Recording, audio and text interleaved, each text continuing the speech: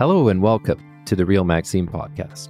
I'm Maxime, your host. I'm an economist, former tech entrepreneur, hedge fund founder, and private investor. The gross payment volume processed by all payment facilitators, or PayFac, is expected to grow at a compound annual growth rate of 28.4% over the next 5 years. In this accelerated model, the gross payments volume processed by payment facilitators outside of the top four, which are PayPal, Square, Stripe, and Shopify, could be as high as almost $2 trillion in that time. As the payment facilitator market grows and other industry players invest in supporting this expansion, embracing the model will drive more digital payments volume, which benefits the entire payments ecosystem. Our guest today is Caleb Avery, founder and CEO of Tilt, a PayFac as a service platform that allows B2B SaaS companies to monetize payments that pass through their platform without any of the headaches, regulatory compliance, or liabilities of becoming a fully registered facilitator.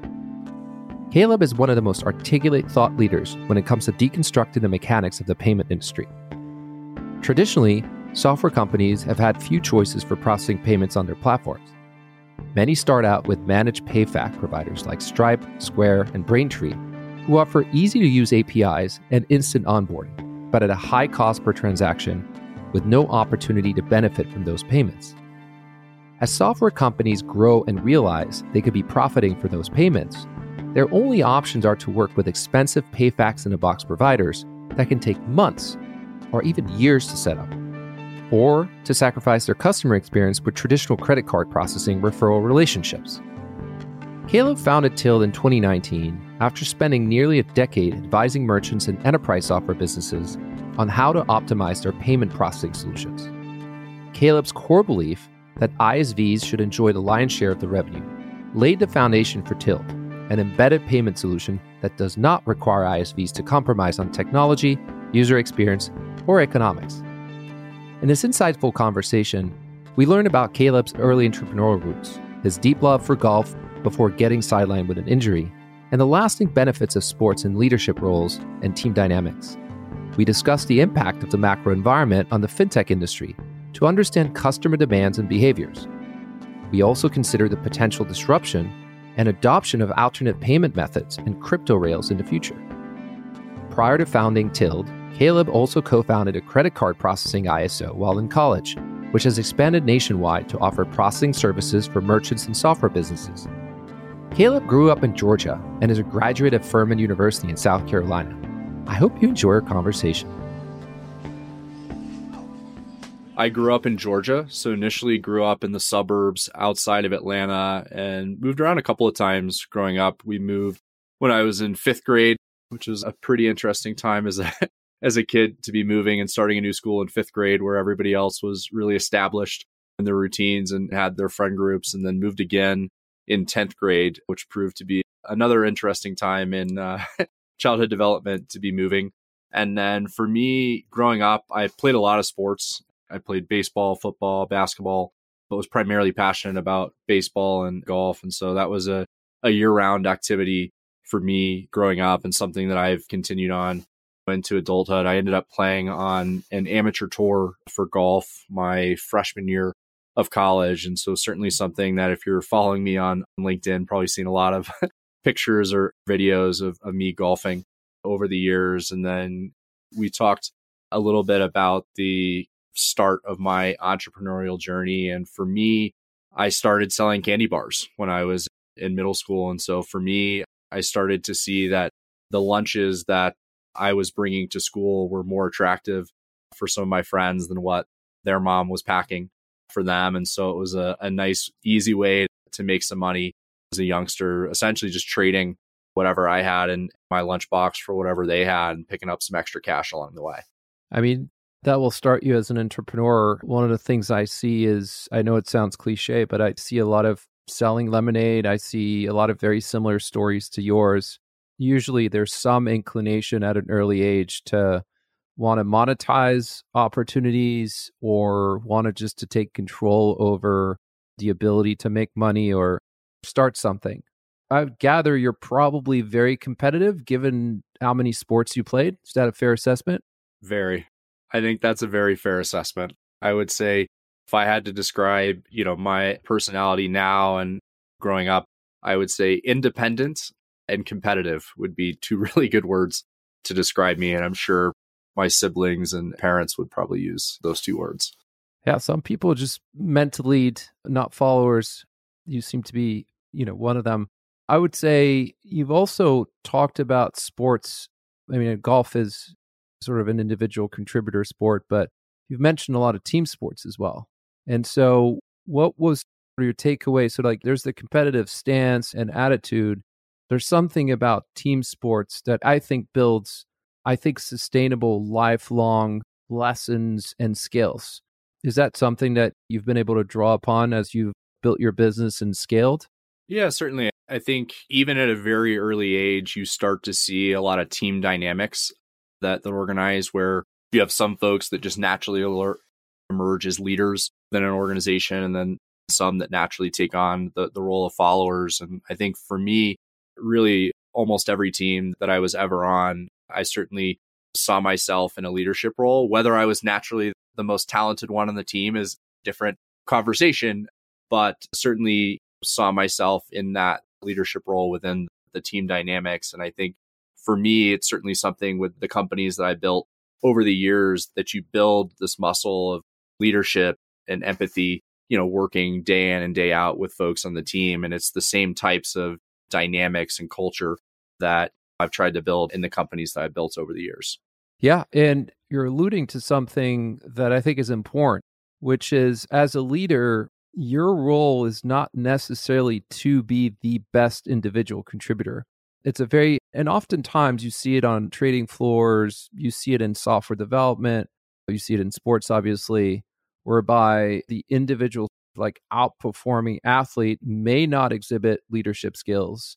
And if even like one can argue, like a Tom Brady, for example, is an exceptional leader in the context of football and sports, obviously an excellent player. But, he's always had in those years the ability to attract great talent and has had individual contributors within his teams that were just outperformers, like as individual contributors. And so I think as a leader also, it's part of it is the ability to create the right coordination, to create the right inspiration, but also to recruit, hire, and retain the best performers. Yeah, it's attracting the best talent, but it's also creating alignment and getting the most out of those individuals. And I think Tom Brady is an excellent example of being able to pull together and assemble a team that's really greater than the sum of the team is greater than the individual parts. And I think that's something that Tom Brady individually does just a phenomenal job with. Yeah, absolutely. And so golf, before we move on, obviously probably very helpful in the context of business. It's a very, very popular sport and activity when it comes to getting deals done or just getting to know people. What's your secret? If you had to part with listeners with where you think the secret lies, or are you still traveling your own journey? For my friends who play golf, I don't. It really is a lifelong journey, getting to know yourself as a player. Yeah, I would say golf is one of those sports that can be a lot of fun, but it's also incredibly frustrating. And so if I had to think about one learning or lesson that gotten out of years of frustrating myself out on the golf course, it's the idea of being able to put the last shot behind you and refocus and get ready to hit the next shot. And I think for me as an entrepreneur building a startup, as much as there are a lot of highs, there's also a lot of obstacles and hurdles and challenges that you have to overcome. And having that ability to encounter obstacles, encounter roadblocks, and not let that affect the next day and the next week and the next decision that you're making, and really be able to put that in the past, put on the game face and focus on whatever the next challenge or the next decision is ahead, I think is certainly something that you learn from years of golf. Yeah. Keeping cool under pressure is definitely one thing that sets top athletes apart from the rest of the pack. I mean, I'm a big motorsports fan, F1 fan, Indy 500. And where you see at the top, that's really what makes a difference, more so than the craft. I think it manifests itself in visibly superior craft, but I think ultimately it's all down to the ability to perform, make the right decisions under duress or pressure. So school, what topics, like what really got you interested? Were you interested in school? Were you yearning to go on and start working? What was the progression there in high school and college, and how did you pick your studies? Yeah, I would say school naturally came pretty easy for me.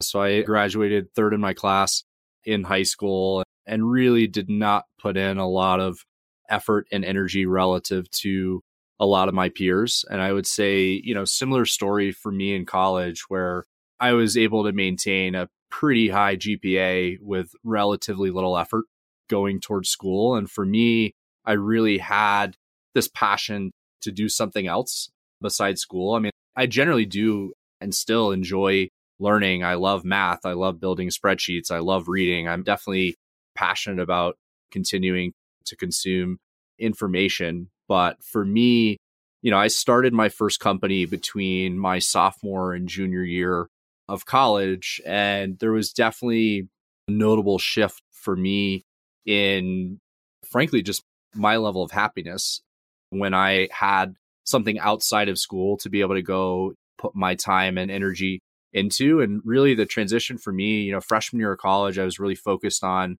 my golf game. And so I was playing on the amateur tour. I was traveling around most weekends playing in golf tournaments.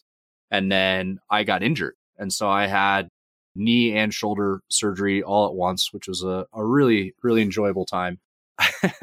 And it really sidelined me from golf and sports in general. And so I had a lot of free time sophomore year that I didn't have freshman year. And so started thinking about, okay, what do I want to do outside of school? Because I knew for me, the passion was not sitting in lectures, sitting in class.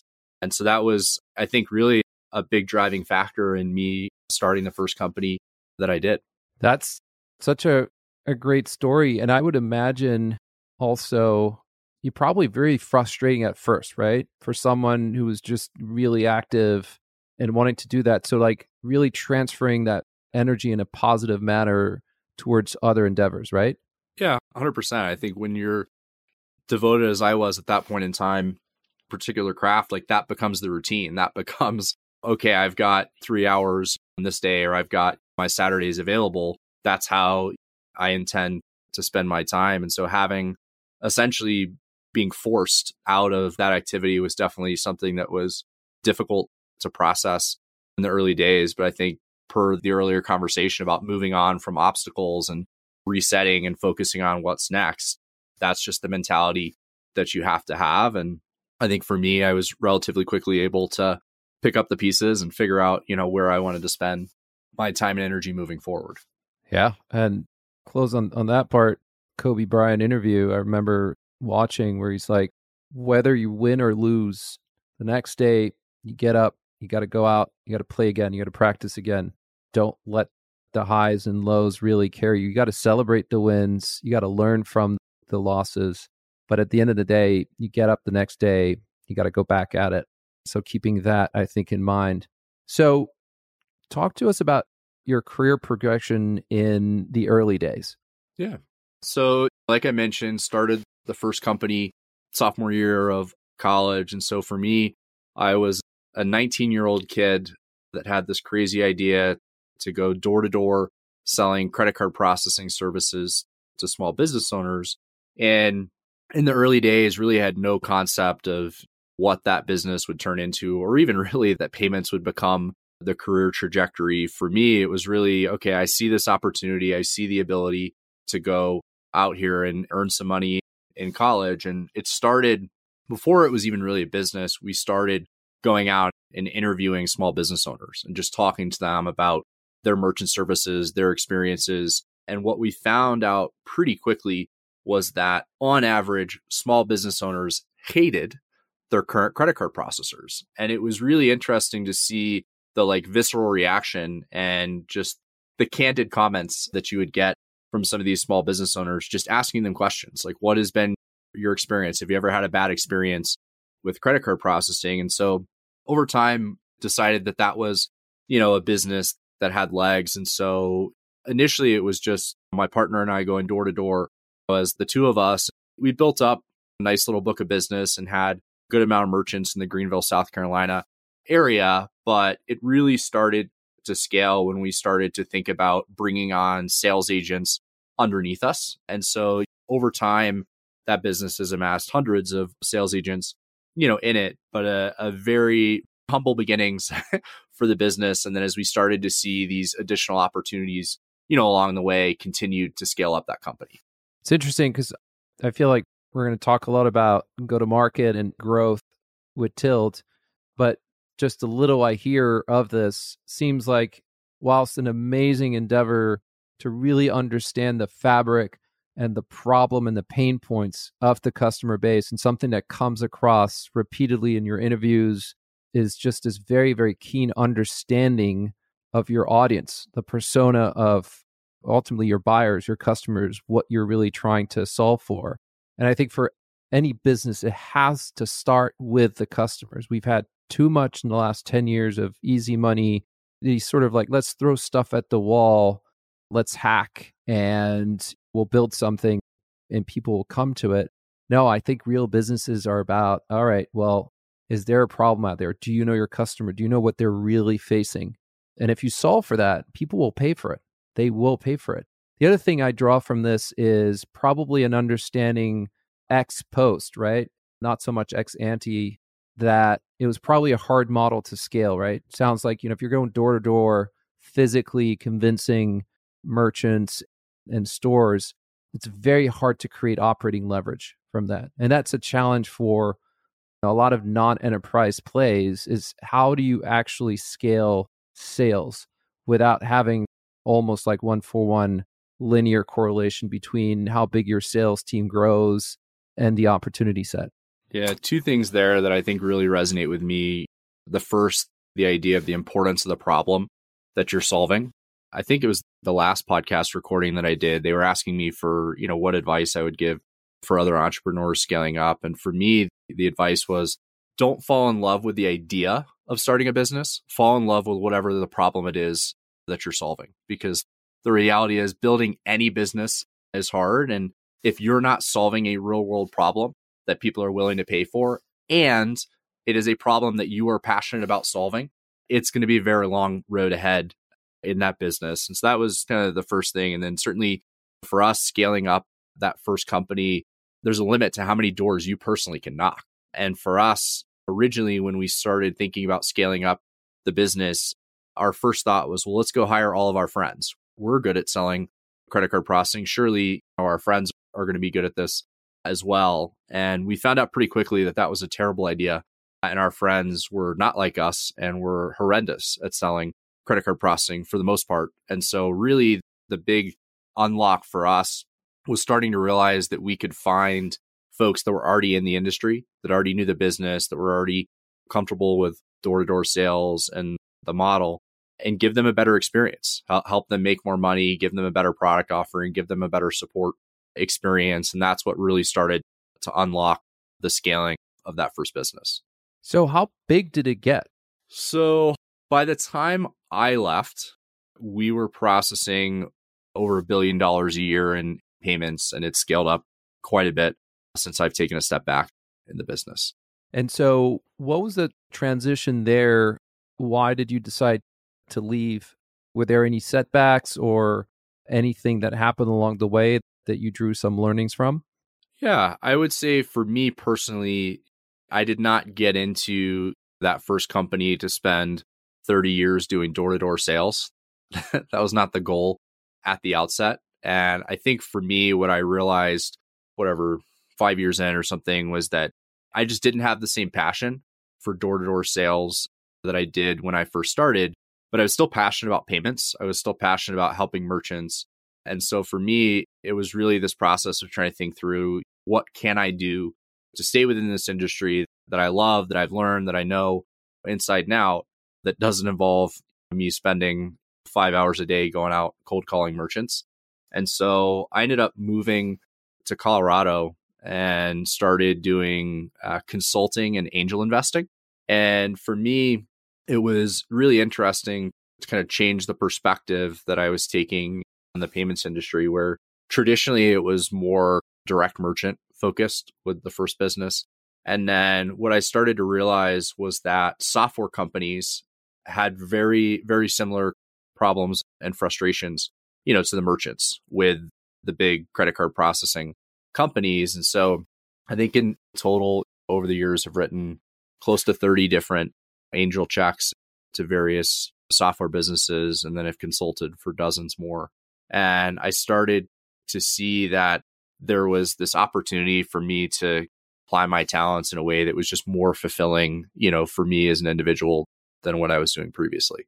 So what was the real conclusions that you drew there that, would you say, prompted you on deciding to launch your venture?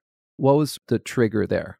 Yeah. So between the first ISO and Tilled, I had a number of consulting engagements, but there were a couple in particular that really started to drive towards me founding what became Tilled, what became PayFac as a service. One of them in particular was a software company doing about $1 billion of payments volume. And for me, it was a really interesting experience. I'm going in to start first day consulting for this company, and I'm sitting there with the entire management team. And what I found out pretty quickly in that meeting was there was not a single person in that room that actually had almost any payments knowledge. Certainly no payments experts in the room, but really fundamentally, I have small business owners in my portfolio that knew more about payments than this software company doing $1 billion in payments.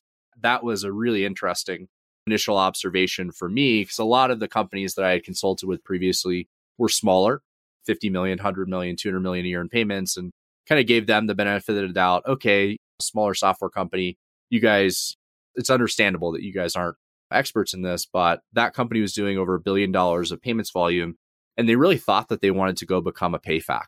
And for me, that was really my first introduction into the PayFac ecosystem, the PayFac experience. And so I spent a lot of time, probably over a period of about 4 months, engaging with several of our now competitors to really understand what it actually took to go become a registered payment facilitator for a software company. And what I realized was that traditionally that process was about a 2-year multi-million-dollar experience. And so, big companies like Stripe, Square, Braintree, PayPal, no brainer for them to go become a registered PayFac. But if you're a vertical software business doing a couple hundred million, even $1 billion in payments volume, it's pretty difficult to justify 2-year multi-million-dollar expenditure. And several of our now competitors had popped up, in the space. This was probably about 5.5, 6 years ago. And their solution to this problem set was what they called PayFac in a box. And fundamentally, these PayFac in a box providers took that 2-year multi-million-dollar process, and they had made it about a 6-month, couple $100,000 process. The problem was it was still 6 months. It was still hundreds of thousands of dollars. The software company still has to build out a team. They're taking on underwriting risk. They're taking on liability. And so the problem was clear. Software companies wanted to monetize payments. They wanted a better underwriting experience for their merchants. The problem was the solutions that I was seeing in the market, I did not believe were the right solution to this problem. And so for me, I had seen this same problem set dozens of times over the years. And so I was convinced that there was this real problem, but I was not convinced that the existing solutions were providing an adequate solution for the companies that existed in the space. And so I spent close to a year convincing myself by going out and doing market research and talking to some of my former customers to say, hey, if there was the opportunity for you to generate more revenue, to get an instant digital onboarding process, and you could take advantage of all of the benefits of the payment facilitator model, but you could be up and running in under a week. And for me, this 1 week time frame was, to me, this like PayFac holy grail. It was this mythical time frame where, hey, if these things could be true, would you be interested?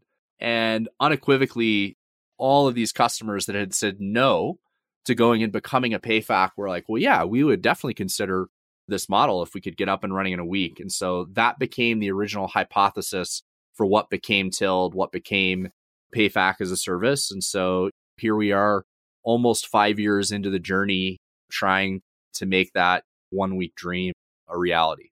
It's such a great way. They say when you go out and you raise money, the best way to convince investors is actually to tell it like it is, right? It's not about like some fancy set of slide on a deck. It's really I think what's been, and I usually love to hear how entrepreneurs really tee up the problem, right? Like the purpose, the problem, the solution, and also the market size, and all these things. You're checking those boxes right now. Obviously, a significantly large opportunity here in terms of addressable and obtainable market, but a very clear description rooted in years of really doing empirical market research, right? Not necessarily for academic purposes or anything, just being in the field and really knowing your subject matter inside out. I am just curious if you could, just for listeners who may not be as fluent in payments, you talk about payment facilitators. There's a lot of terminology being thrown around these days. People talk about orchestration, they talk about processors. If you could, in sort of layman terms, kind of talk to us about what a payment facilitator is and why it's so important and where does it fit in the payment ecosystem? Yeah, certainly. Probably one of my favorite topics. You can imagine I get asked that question every now and then. For me, when I think about the payment facilitator or PayFac model, oftentimes where I start is thinking about the comparison between the PayFac model and the traditional ISO model, because practically the PayFac model and the ISO model are really distribution models for payments. They are options for how small business owners get access to accept credit card payments at their business. And under the traditional ISO model, each small business owner has to go through a very thorough vetting process in order to get their merchant account created to be able to accept credit card payments at their business. And so still here in the modern times that we live in, you have to have the bank's logo printed on the application in this ISO universe. You've got to have ISO disclaimers on the bottom of your websites. And typically you're collecting supporting documentation like a driver's license, voided check, prior processing statements. There's this very high bar that merchants have to kind of jump over in order to get credit cards accepted at their business. And the big difference under the PayFac model is that instead of every merchant getting their own merchant account and their own merchant ID, the payment facilitator goes through this very extensive vetting process with the banks, the acquirers, the card brands to get registered as what's called a master merchant. And once that PayFac, so companies like Stripe, Square, Toast, Braintree, MindBody are big examples, and I'm sure a lot of the listeners have heard of. Once that PayFac has gone through that registration process to become a master merchant, then that PayFac has a lot more latitude in what that underwriting and onboarding process looks like for all the sub merchants, which are those small business owners signing up underneath the PayFac. And so when you think about where that sits in the universe, the payment facilitators still have sponsor banks. They're typically still going through processors or acquirers. Some of the PayFacs have become direct acquirers themselves, like an Adyen or a Stripe. But for a lot of the PayFacs, they're still leveraging the traditional rails. They're still leveraging a lot of the traditional players, but they've built out a gateway. They've built out the underwriting systems and take on the liability, for all of the sub merchants underneath them. That is probably one of the clearest explanation, and I think listeners will be very, very thankful for that. So you have this idea, and how do you get started? Did you have co-founders? No. So I started out originally as a solo founder for probably close to, I guess it was a little over 18 months. And for me, I spent that first 18 months, one, convincing myself that the opportunity was real because I was investing my own time, my own money in building this out. And so there were a couple of key hurdles for me to get over. There were technical hurdles, there were regulatory hurdles, and there were some legal hurdles as well. And so really spent the better part of those first 18 months, one, working with contract developers to build out the first iteration of the software, because I knew that for us, one of the things that I knew had to be true to hit that 1 week, milestone was that we had to build our own gateway. We had to build out our own technology, our own API, and really simplify the architecture and the scope of work for a developer coming in to integrate to Tilt and do everything that we could to replicate the Stripe, API and developer experience. And so was investing a lot of my own time and energy managing contract developers to build out that first version of the product. But then I was really spending a lot of time working with banks, working with processors, and trying to find the first person to believe in the model, because the reality at that point in time was that PayFac as a service didn't exist. And so this concept of going to, traditional banks, traditional processors and saying, hey, I want to give software companies all of the benefits of the PayFac model, but they're not going to register as a PayFac. There were a lot of people that were not convinced that was a model that made sense and a model that was going to move, that we were going to be able to move forward with. And so it took me about 11 months to get our first banking and processing contract secured, which was a huge milestone for the business because, as I mentioned earlier, typically PayFacs are sitting on top of the kind of legacy rails, the traditional institutions. And so for us, we couldn't even get out of the starting blocks without getting these partnerships in place. And so for me, I felt comfortable essentially hiring on the first employees that were effectively co-founders into the business. Once we had crossed some of these regulatory hurdles, we had the first contracts in place, and we were at least pretty far down the path with what would become the MVP of the software. And so that's all on your dime. A lot of it was on my dime. So we had brought in very small friends and family money, but a lot of it I was funding. So strong conviction. And honestly, again, in terms of convincing investors, probably one of the most convincing argument is just the fact that you were so committed to this idea. This is not a deck, really, right? I mean, there's a whole process that you undertook there. Did you end up raising initial seed capital from venture? We did, but it was fairly late in the process. And so when did we bring in outside money? It was almost 2 years in. I think we were like 22 months into the journey before we brought on outside capital. And really the spark for me was COVID. And so for me, I was investing a lot of time, money, energy into the business. And a lot of it was funded from the cash flow that I was still receiving from my first business.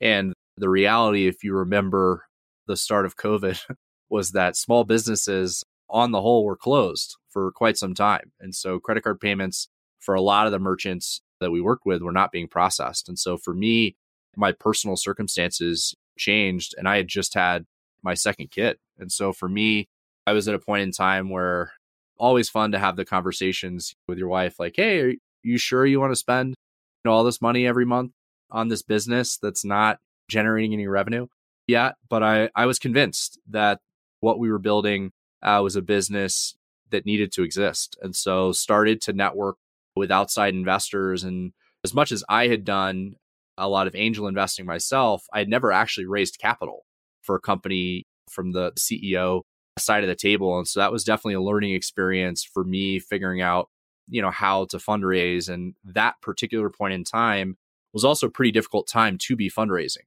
And so for us, the venture capital world was shut down effectively for many months, where investors were essentially triaging their existing portfolios and weren't writing really any new checks. Maybe some folks were, but on the whole, most VCs were triaging their portfolios and they were not writing new checks. And so we ended up being the first check for a lot of our investors that they had written post-COVID, where they had not met the founders in person.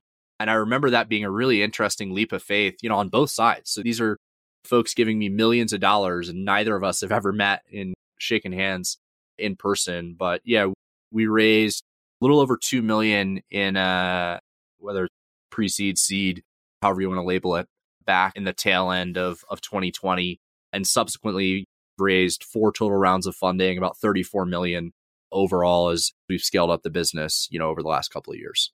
Any takeaways for listeners? What did you learn as part of this process? Because how do you go from raising 2 million, it being your first time, albeit in a tough period, but the tail end of 2020 was actually starting to heat up again? It got good.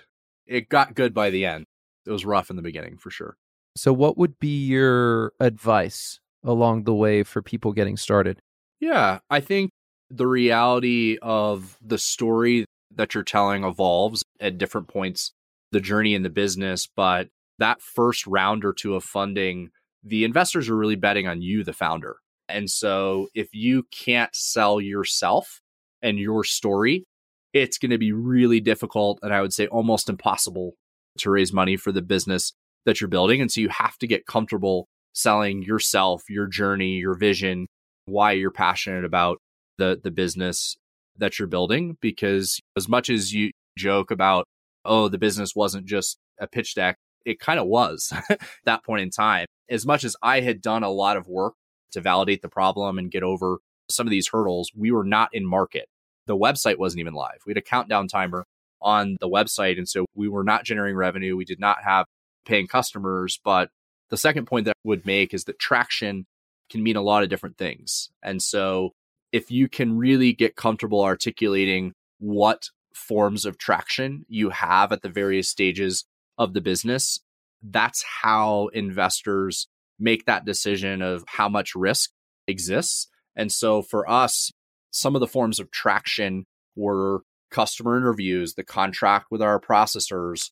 And then, later on, we had LOIs or customers that were committed to working with us, even though we still weren't live, with the product. And so we were able to show traction long before we were actually, generating revenue in the business. And that was ultimately how we were able to raise, quite a bit of capital, prior to going live. And then subsequently, as we've gotten in market and have customers and have revenue, being able to show all of the important metrics that we're tracking continues to get investors comfortable with the story as the business has evolved.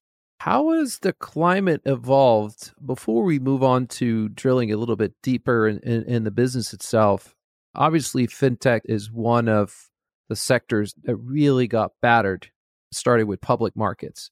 I think there's a few reasons why the sector as a whole just got ahead of itself.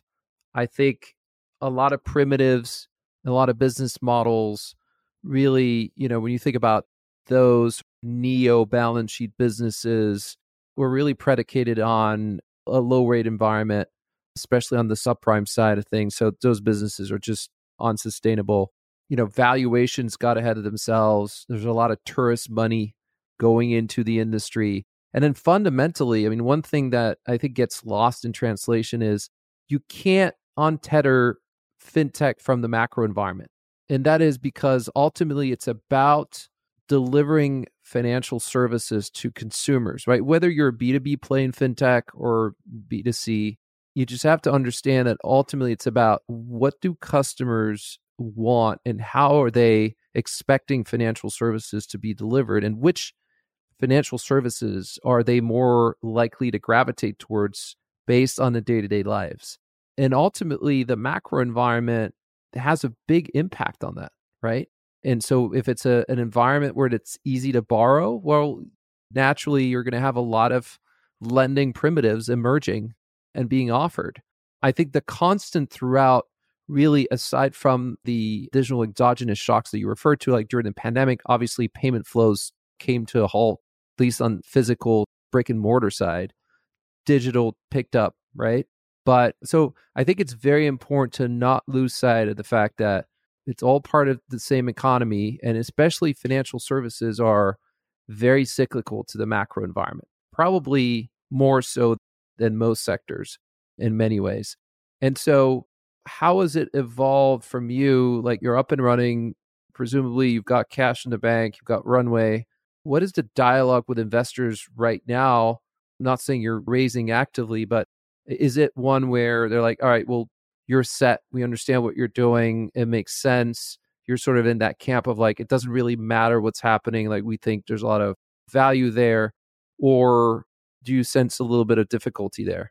Yeah, I would say certainly there's been a lot of fluctuation over the last year, and especially the last 9 months or so. And so, when I think about conversations, several a week with both kind of current and new investors that we're talking to. And so I feel like I have a pretty good pulse on the market. And overall, it feels like there's been this like flight to quality. So investors are still writing checks, deals are still getting done. Certainly valuation multiples have taken a hit, but practically speaking, the valuation multiples in 21, 22 were unsustainable. And so it's not really fair to compare the multiples today to the multiples then, because that was just a crazy period of time. And so, at least from my perspective, it feels like over the last couple of months, the markets are opening back up. Companies that have strong growth, strong unit economics, great teams, great products are still able to raise money. We pulled together around December of last year. So things were already taking a turn, but the business was strong. And so we were able to bring in pocket of capital on reasonably attractive terms. I think the reality to the second point that you made about the macro environment is that investors have really started to take a hard look, both at unit economics and business fundamentals, but also what impact does the current macro environment have on this particular business or business model that you're talking about, where on the one hand, if you're in the residential mortgage lending space, probably not a lot of investors getting particularly excited about your business, just given the current environment. Whereas where we're at and where some other companies are fortunate to be in is that the current environment's actually creating a tailwind for us, not a headwind. And so for us, the biggest macro shift that we felt is that historically, when I looked at our segment of the payments ecosystem being software-led payments, so we're working with vertical software platforms that want to embed payments within their ecosystem. Traditionally, I had divided our space into three segments. So I thought about companies that were doing between 0 and 50 million of annual payments volume, companies between 50 million and 2 billion of annual payments volume, and companies doing north of 2 billion. And traditionally, I thought about Stripe as the category leader in that early stage segment.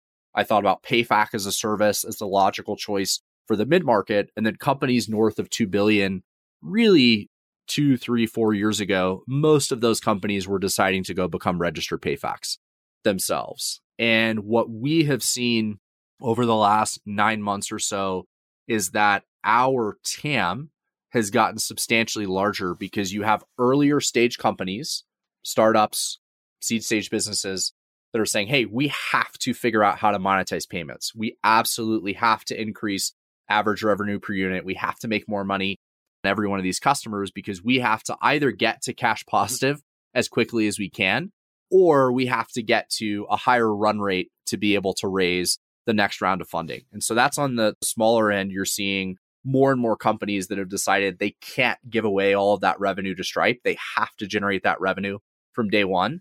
And then on the larger end, you've got growth equity, private equity backed, late stage companies doing billions of dollars in payments that over the last couple of years traditionally would have gone and become registered PayFacs themselves. And we've seen real shift in the strategy and the mindset from both the founders and the investors behind these businesses, where a lot of these investors are now starting to really question, like, at what point does it actually pencil out to go become a PayFac? Because in this environment, the idea of adding headcount and taking on liability is not quite as attractive as it was 2 years ago when interest rates were effectively zero and capital was effectively free. And so I think we've been fortunate to be in a space that has gotten substantially hotter as the capital markets have shifted and as the environment has taken a downturn.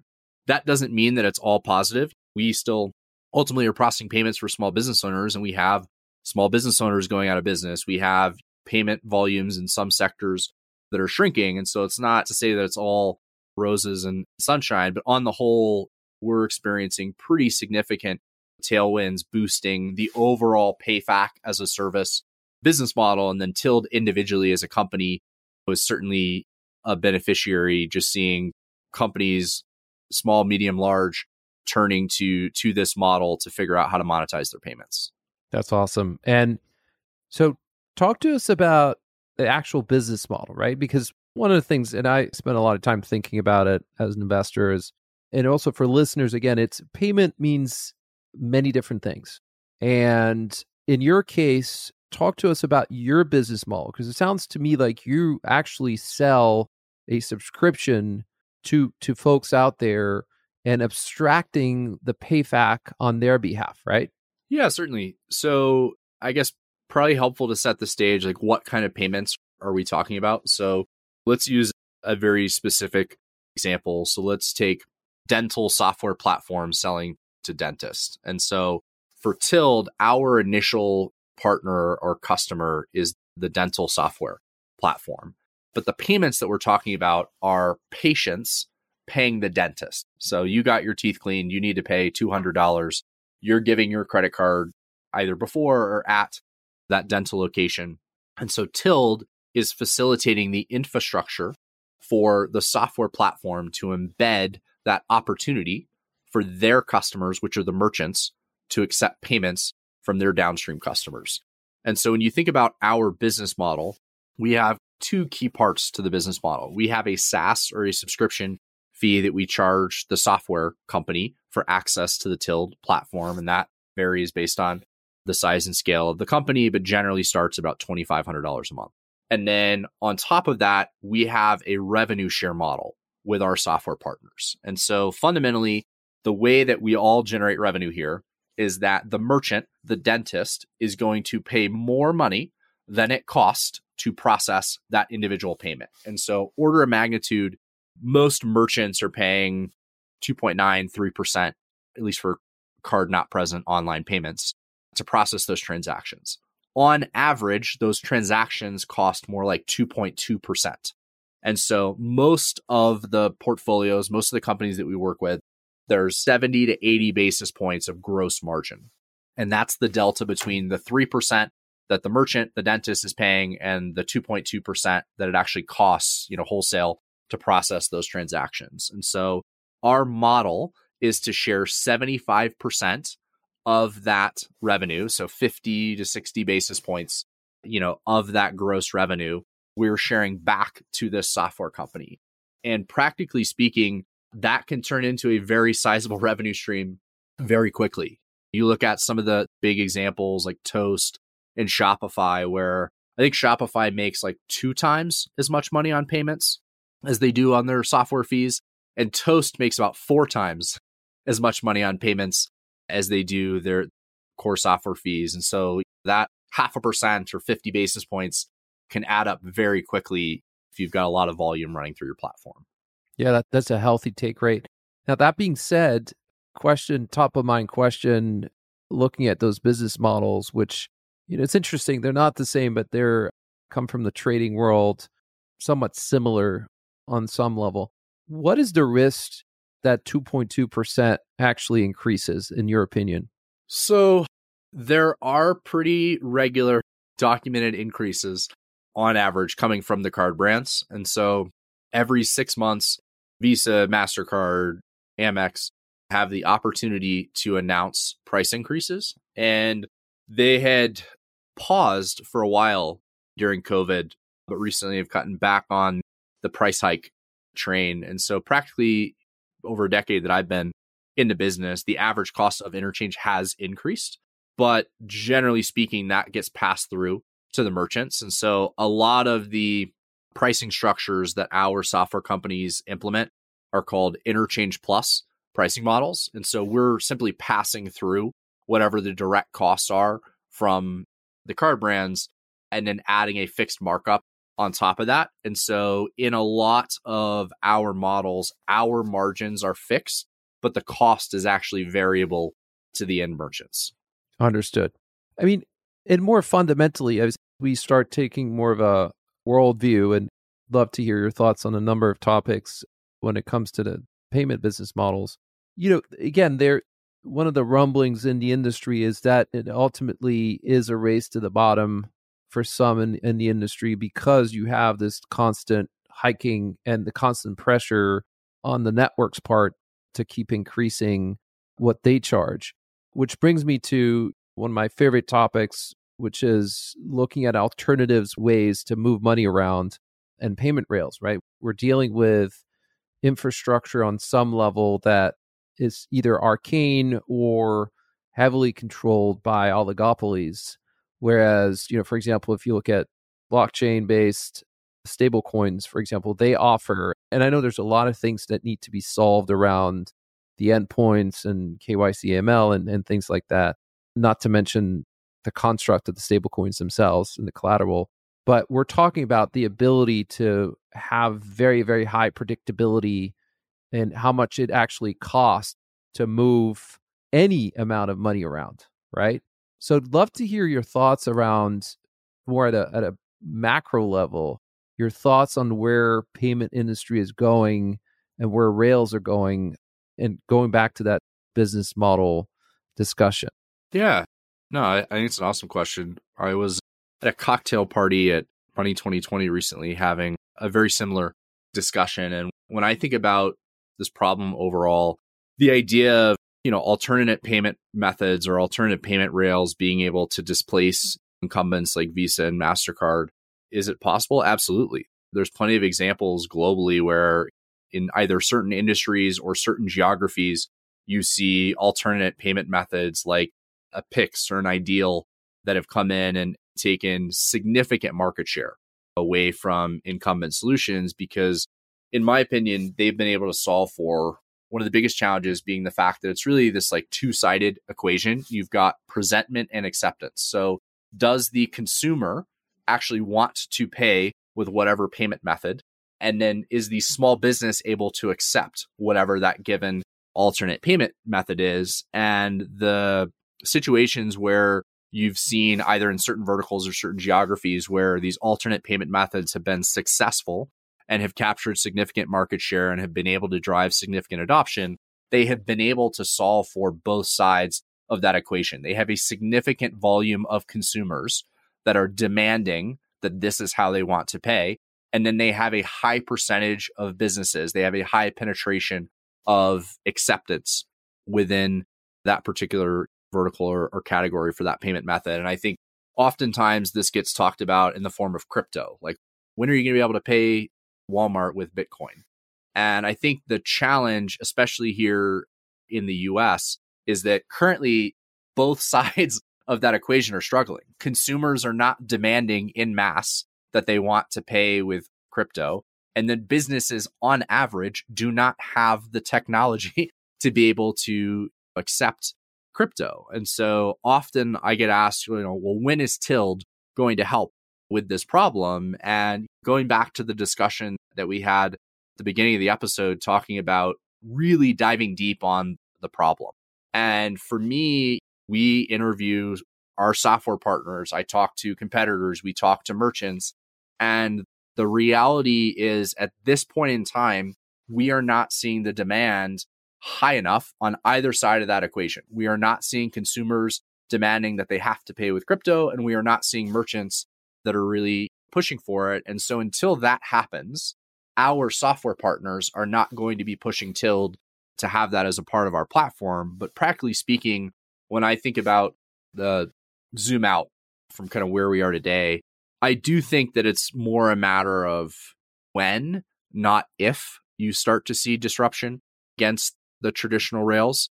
And so for me, if you fast forward 10, 15, 20 years, I think you will start to see this acceleration of, I don't know what, but some alternate payment method here in the States starting to take shape. But the reality for someone like Tild in the position that we're in is that we are really an infrastructure technology provider. And so it doesn't necessarily matter what the rail is. Money still needs to be moved, and merchants need to figure out how to get access to that. Software companies tend to need infrastructure solutions to make it easy for them. And so there's still opportunities for folks like us and even potentially the traditional incumbents to participate in whatever that new reality looks like in the future. Yeah, no, well said. And again, I think in order for this to really start gaining adoption, I think one thing that the crypto industry hasn't done a great job, and I know there's some teams working on it, but there needs to be more of it, is they really haven't been able to capture the attention of the consumer from a form factor, usability, practical standpoint, aside from these highly speculative endeavors, which will attract people, but for the wrong reasons, not because of usability. Look, if you can make money doing something, even if it's clunky, you're going to adopt it. You're going to play around with it. And I think that's a lot of what happened over the last few years was that.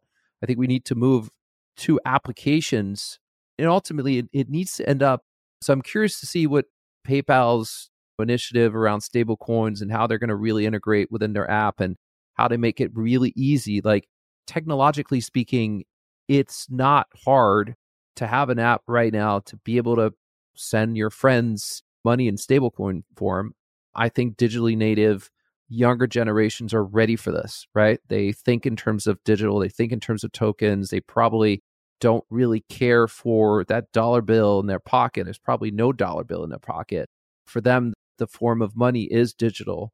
But I think someone or an aggregate, like I think forward-looking investment needs to take that risk. And I understand from your perspective, you got a fiduciary duty that probably puts you at odds with doing too much of that seeding unless you start sitting on a pile of cash and you're like, well, I as CEO and my vision is we need to fund this. We need to fund this effort. But it's a stretch, right? Especially from where you are. The last thing I wanted to ask you as we wrap up is it's pretty obvious when you look at global numbers, right? And historically, the US has never really been at the forefront of really innovation and one would say adoption when it comes to payments, right? I mean, I remember I grew up in Europe. We had debit cards with chips and electronic payment means in the 90s. When I first came to the US, I remember much later on still going to restaurants and splitting the tab using dollar bills and being very surprised, right? So if you look at real-time transactions in the top 10 markets in the world globally, the US is a laggard, right? Compared to obviously Asia is obviously way ahead, but even countries like the UK dwarf the US in terms of real-time transactions for a slew of reasons. What are your thoughts on the United States' leadership position in that field and what needs to happen to catch up?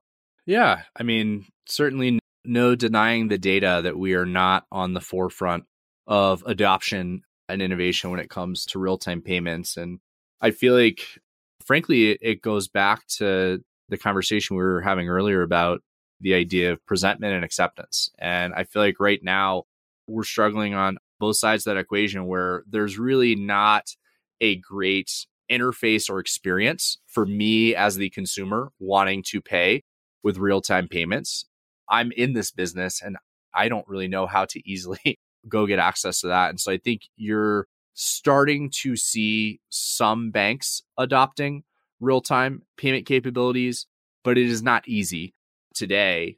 So I think that needs to be true. I think you need to have the banks or whatever the wallet app that the consumers are using to manage their money needs to have it where it's easy for the cardholder or consumer to be able to take advantage. And then really there's a struggle at the moment on the merchant and infrastructure provider side, starting to think through who holds the liability and who manages the risk and liability here. And there's still some challenges with the current instant money movement options where once those funds are settled, it's pretty hard to get them back. And if you're only making 10 cents or whatever it is, moving that transaction, that's a lot of risk to take for not a lot of upside. And so I feel like there's still some fundamental structural challenges that need to be sorted through at the infrastructure level and then UI experience improvements at the consumer level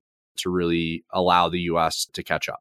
Great. What a great picture. And thank you for your insights. Thank you for this really thorough overview of your space, your world. Congratulations on taking your business from scratch and building it into what it's becoming. So I've truly enjoyed this. I think listeners will have learned a lot from this call. And I welcome the opportunity to watch you evolve over the next couple of years and see more progress coming your way. Awesome. Well, thanks so much for the opportunity today to share my story, and hopefully it resonated with some of the listeners here today. If folks do want to learn more about me personally or Tild as a business, certainly feel free to check out our website, tild.com. But LinkedIn's also a phenomenal place to follow along on the journey. And so come follow me, Caleb Avery, or Tild the company on LinkedIn. But thanks so much for the opportunity and thanks for the time today. Of course. Take care. This podcast is produced by Rado Venture Management, LLC, RVM. RVM is not an investment advisor. The opinions expressed in this program are those of the speakers and do not necessarily reflect the views or positions of any entities they represent, not investment advice.